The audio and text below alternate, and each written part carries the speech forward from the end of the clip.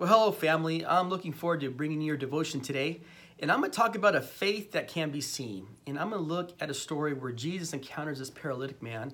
And we're going to be in Mark chapter 2, and I'm going to kick off in verse 1. And it says, "And again he entered Capernaum after some days, and it was heard that he was in the house. And immediately many gathered, so there was no longer room to receive them, not even near the door. And he preached the word to them.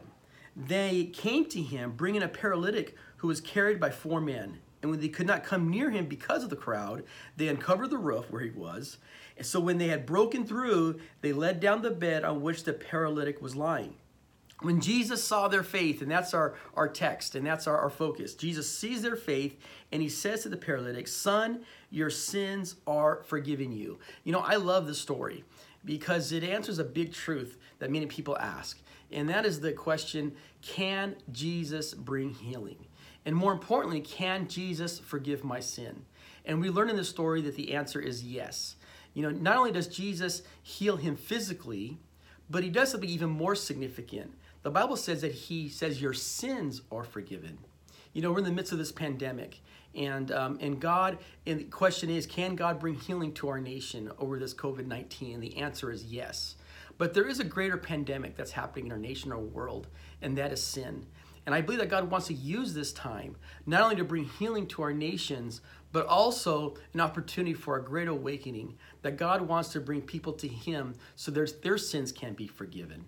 You know, the greatest part of the story is not only the healing that God does in the paralytic man, but what happens with the 4 friends, you know, the community. It took a community to bring healing to this paralytic man. You know, Jesus is there preaching, and it says the crowds are around him. And what does he do? He sees their faith. He sees these men carrying this paralytic up through the roof. You know, we have been given some guidelines, you know, in this COVID-19 when it comes to how we can gather. And yet, Jesus saw these incredible people's faith. You know, they had to push the envelope. They did whatever it took to get this man into the presence of the Lord, to the point where, you know, they're tearing off some personal property. Now, I'm not suggesting that we tear off any personal property, but I think we all know the significance of what happens when you come together, when you hear the preaching of the word, as we just read, that there is healing, there is forgiveness of sins. And we too have been given some guidelines on what is allowed and not allowed for us to gather. And as a church, we have been pushing the boundaries. We know the significance of how important it is for the church to come together. And so we've been experiencing that in our drive-in services. We've been experiencing that in our online gatherings. And whenever we see the church come together, powerful things take place. And so my prayer for you is, can your faith be seen? This is an opportunity for us to exercise our faith, not only for ourselves. And I love the story because the Bible says that the man was carried in on his mat. And he says later on that he took that same mat that he was carried in on, he carried it out. And so I don't know what mat you're carrying in. I don't know what challenges you may have. It could be physically and more importantly spiritually. But today, carry your mat out. Receive your healing.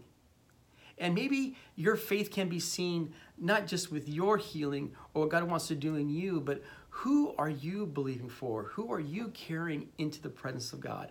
You know, we're going to be having several gatherings, and we have an incredible opportunity to exercise our faith, not only for us, but for someone else as a community. Let's believe God that we can be that kind of community that faith can be seen.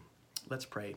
Father, I thank you, Lord, that we can, during this time, exercise our faith. And I sense there's people out there, you have wounded faith, or you're battling something, and God wants to bring healing to you right now in Jesus' name. He's seeing your faith as you're clicking on this devotion, as you're diving into the word. The preaching of the word is bringing healing.